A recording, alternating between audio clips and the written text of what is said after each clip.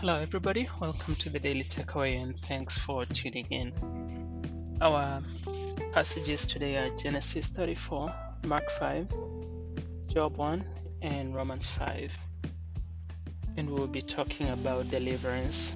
In Genesis 34, it's an unpleasant story where Jacob's daughter has been violated, and when Jacob and his sons find out about it, they're furious, and his sons take the law in their own hands, first by tricking the men of Shechem and then going and annihilating them and delivering their sister. So the deliverance in this way, in this case, came through acts of a man, but it made more enemies.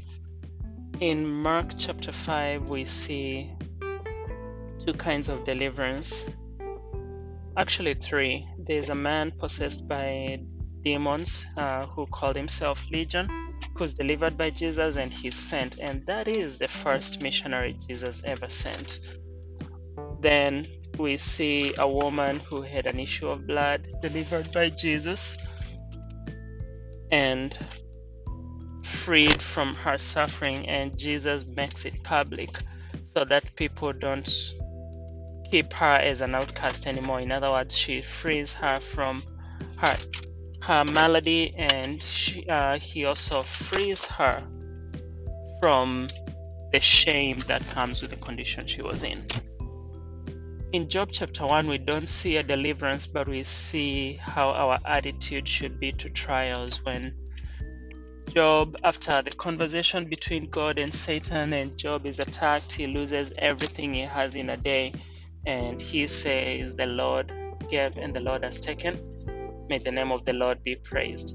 So this is a long book. We will be in it for a while to see it to the end, but I know most of you know how it ends. Romans chapter 5 continues Paul's case for grace coming through Jesus Christ. Just as sin brings death, then grace and faith brings life. So in conclusion, anytime we need deliverance, whether physical, spiritual, emotional, intellectual, whatever kind of deliverance you need, put your trust in God. Jesus can deliver from any and all afflictions that we go through. And when he takes a while to deliver us, that doesn't mean he's forgotten us.